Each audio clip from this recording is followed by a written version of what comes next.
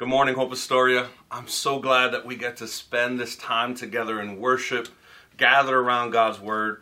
And I'm particularly excited for the next 2 weeks because I really believe they're going to be pivotal, instrumental times in the plan of God for us as a church. As many of you know, we are preparing to return to in-person gatherings. And we are doing all the legwork, hard work to make sure that it's safe, that it's wise, that everything is fully ready for us to return. But as we return, all the physical things that we have to do within the space that we're going to be meeting at Legal Outreach, I'm mindful of the spiritual preparation, that our hearts need to be tended to, that our spirits need to be revived.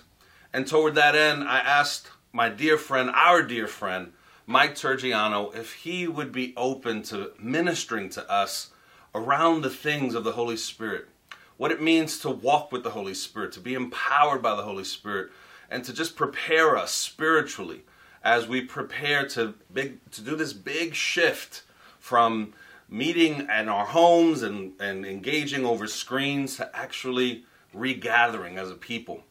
Why I think this is a critical time these next 2 weeks is because one of the things I'm looking forward to the most when we get together in person is to experience the tangible presence of God together as a community.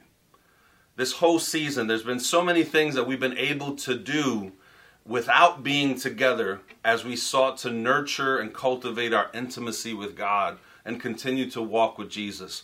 And I want to say, as your pastor, I'm incredibly proud of the ways our church has plowed through this difficult season and sought to continue to grow in our faith. But all of that said, there are things that are never meant to be experienced alone. There are things that God has reserved only for when His people gather. And I'm excited about those things, about the presence of the Holy Spirit filling our hearts, how His gifts and His power are going to be made manifest in our gatherings, and how you and I are going to encounter Jesus together. And so, these next 2 weeks, I want you to lean in and to truly hear what God has to say to us as He prepares us for this seminal moment in the life of our church as we prepare to regather. And as we do so, we're going to do so with full expectation that the Holy Spirit is going to meet us powerfully, that there are great days ahead for us as a church.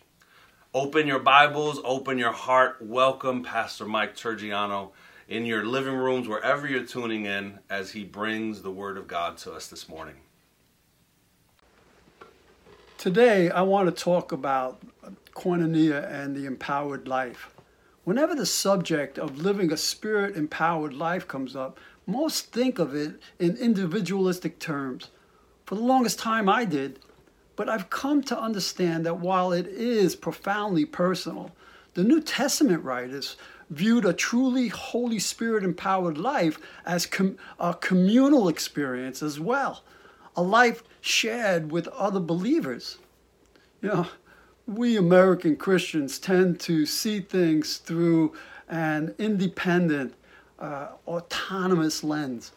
And so we view spirit empowerment in the context of gifted individuals preaching inspired gospel messages and performing signs and wonders. While in some cases this has been true, this is a far too narrow a view of what happened at Pentecost and what Jesus meant when He said His disciples would receive power to be His witnesses.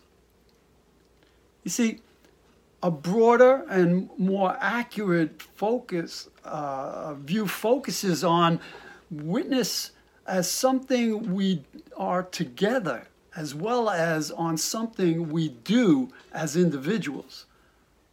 The pouring out of the Spirit and the miracle of tongues, understood by a multinational group of people, was a sign that a new world had begun.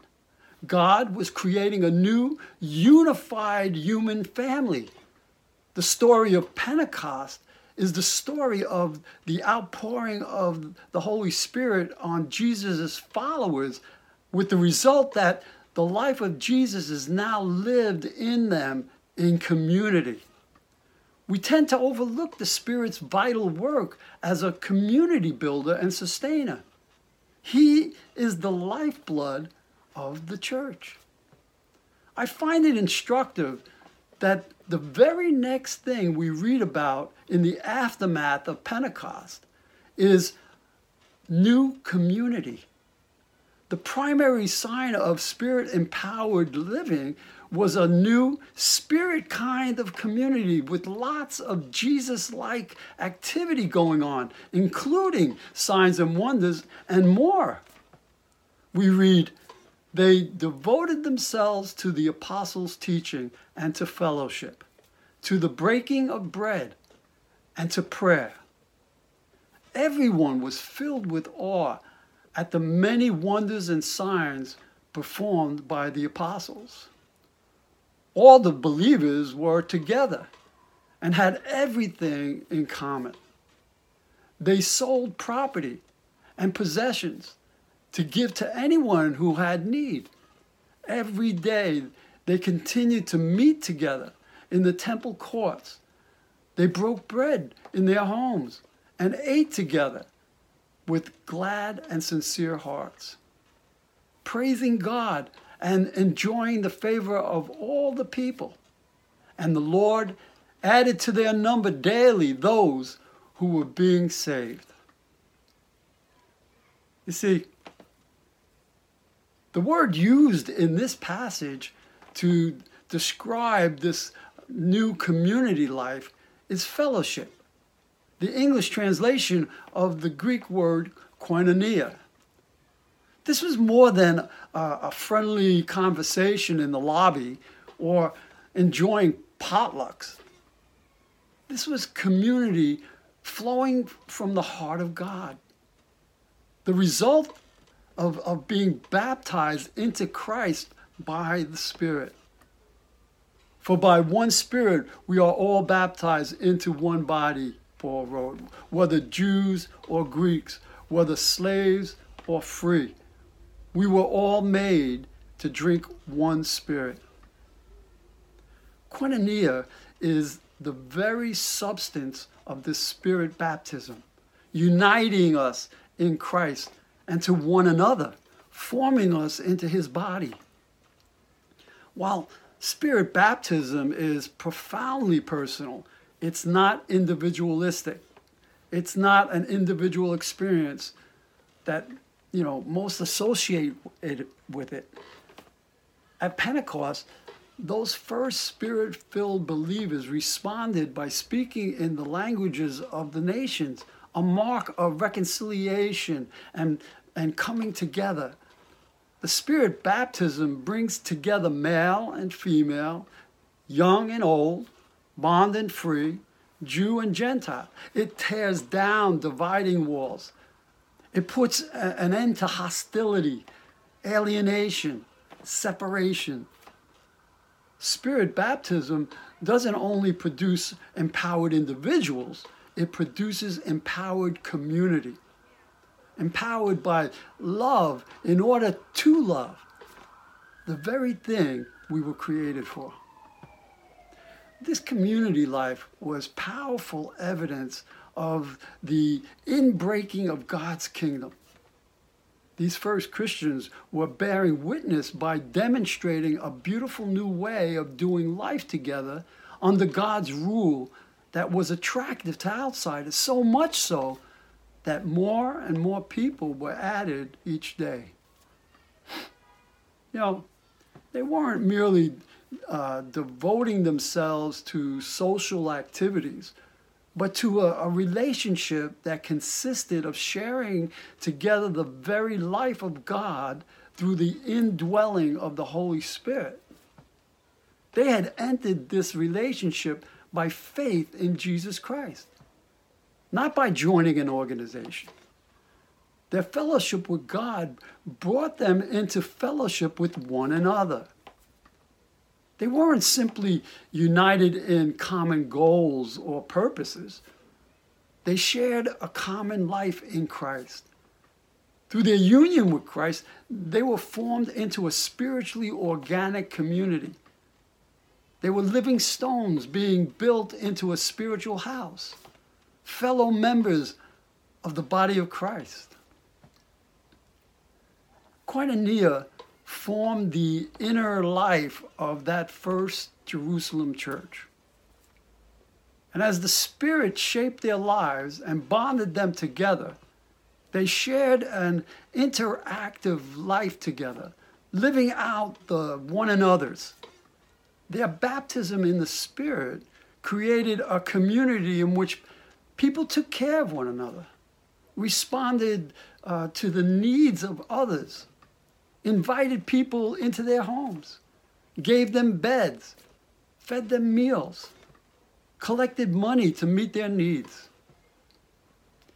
Their witness, flowing from this unity and quality of life, became a light to their neighbors and to their city. It was Jesus' high priestly prayer coming to pass. You remember his prayer in the upper room? He said, that all may be one, Father, just as you are in me and I am in you.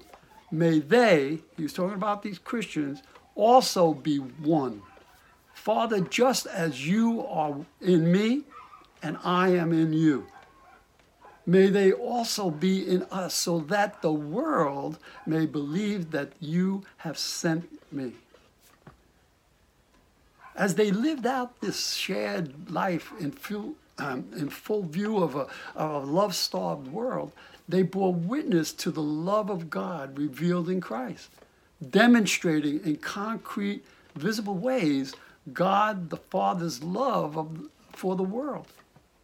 The power at work behind the church's witness then, and in Jerusalem and today, is fundamentally the power of love and of selflessness in a selfish,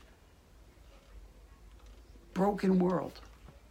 A life of love, serving the needs of others, produced by the Holy Spirit.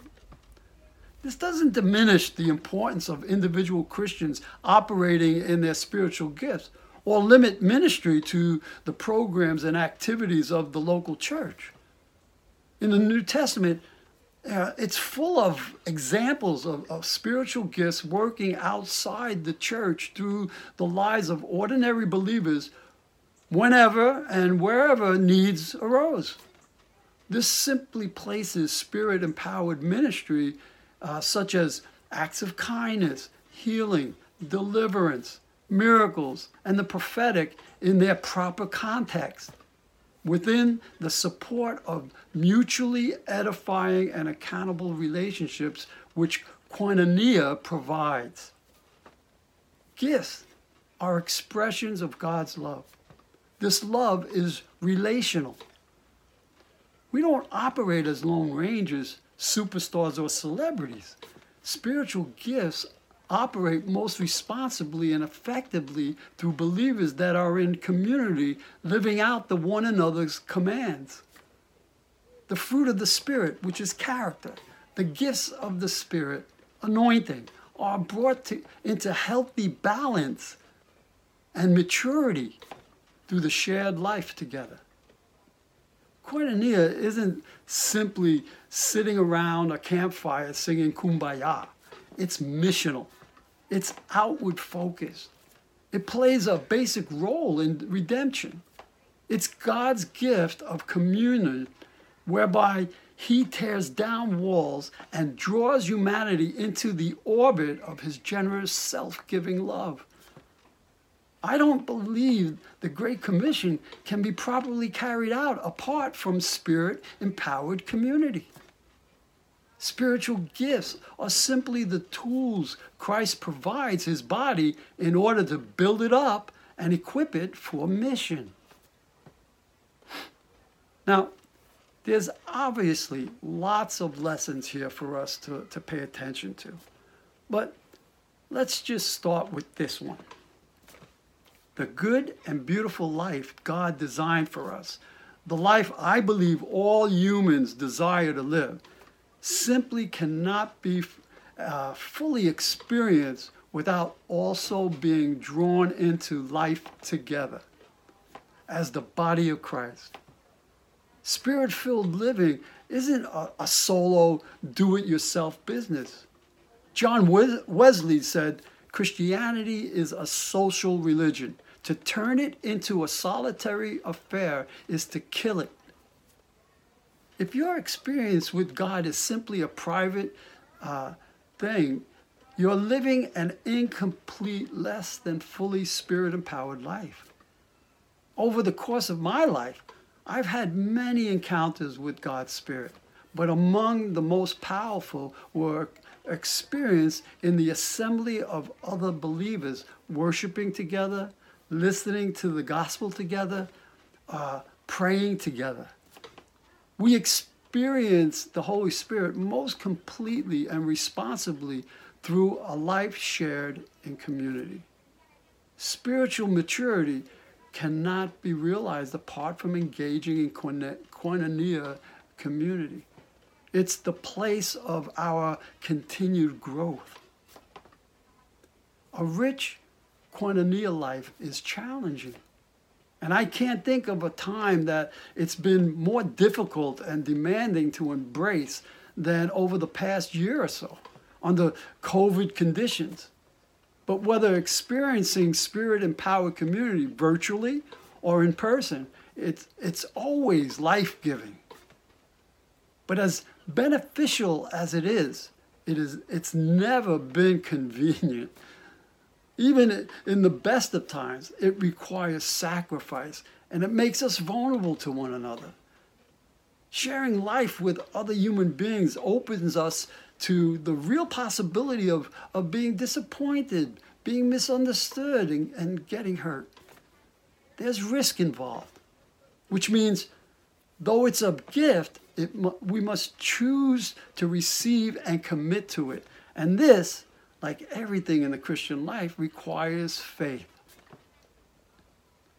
During this time of social separation and distancing, many of us have grown used to living out our faith alone. But now, as we slowly emerge from our isolation, we need to recover a full-orbed church life characterized by koinonia and the Spirit-empowered living that flows from it. We need to commit to a life together, whether virtually or in person at the moment. It means choosing to being active participants in community, knowing as well as being known, giving as well as receiving, caring as well as being cared for, serving as well as being served, engaged, team-oriented, each playing their part, sharing our gifts and talents while benefiting from the gifts and talents of others, together putting Christ's love into action for all the world to see and be drawn into. Spirit-filled community, this type of living is as much a choice as it is a gift, a daily choice, an act of faith.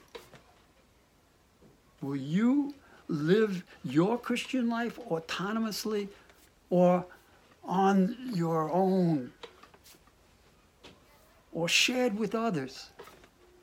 It's your choice. It doesn't really mean Sunday services. It could mean participating in a midweek care group, a Bible study, a prayer circle, or a dinner group.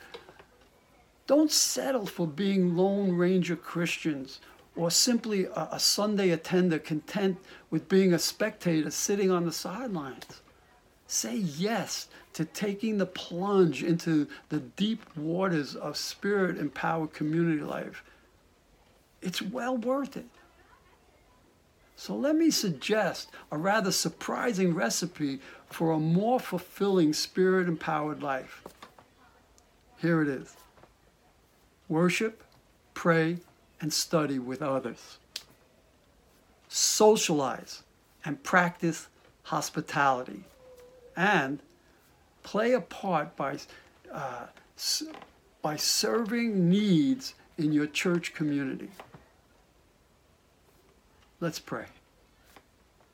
Lord, we say yes to your gift of koinonia. We welcome it and receive it. We commit ourselves to actively sharing in it and cooperating with it. Lord, give us a we way of thinking rather than a me way of thinking. Come now, Holy Spirit. Amen.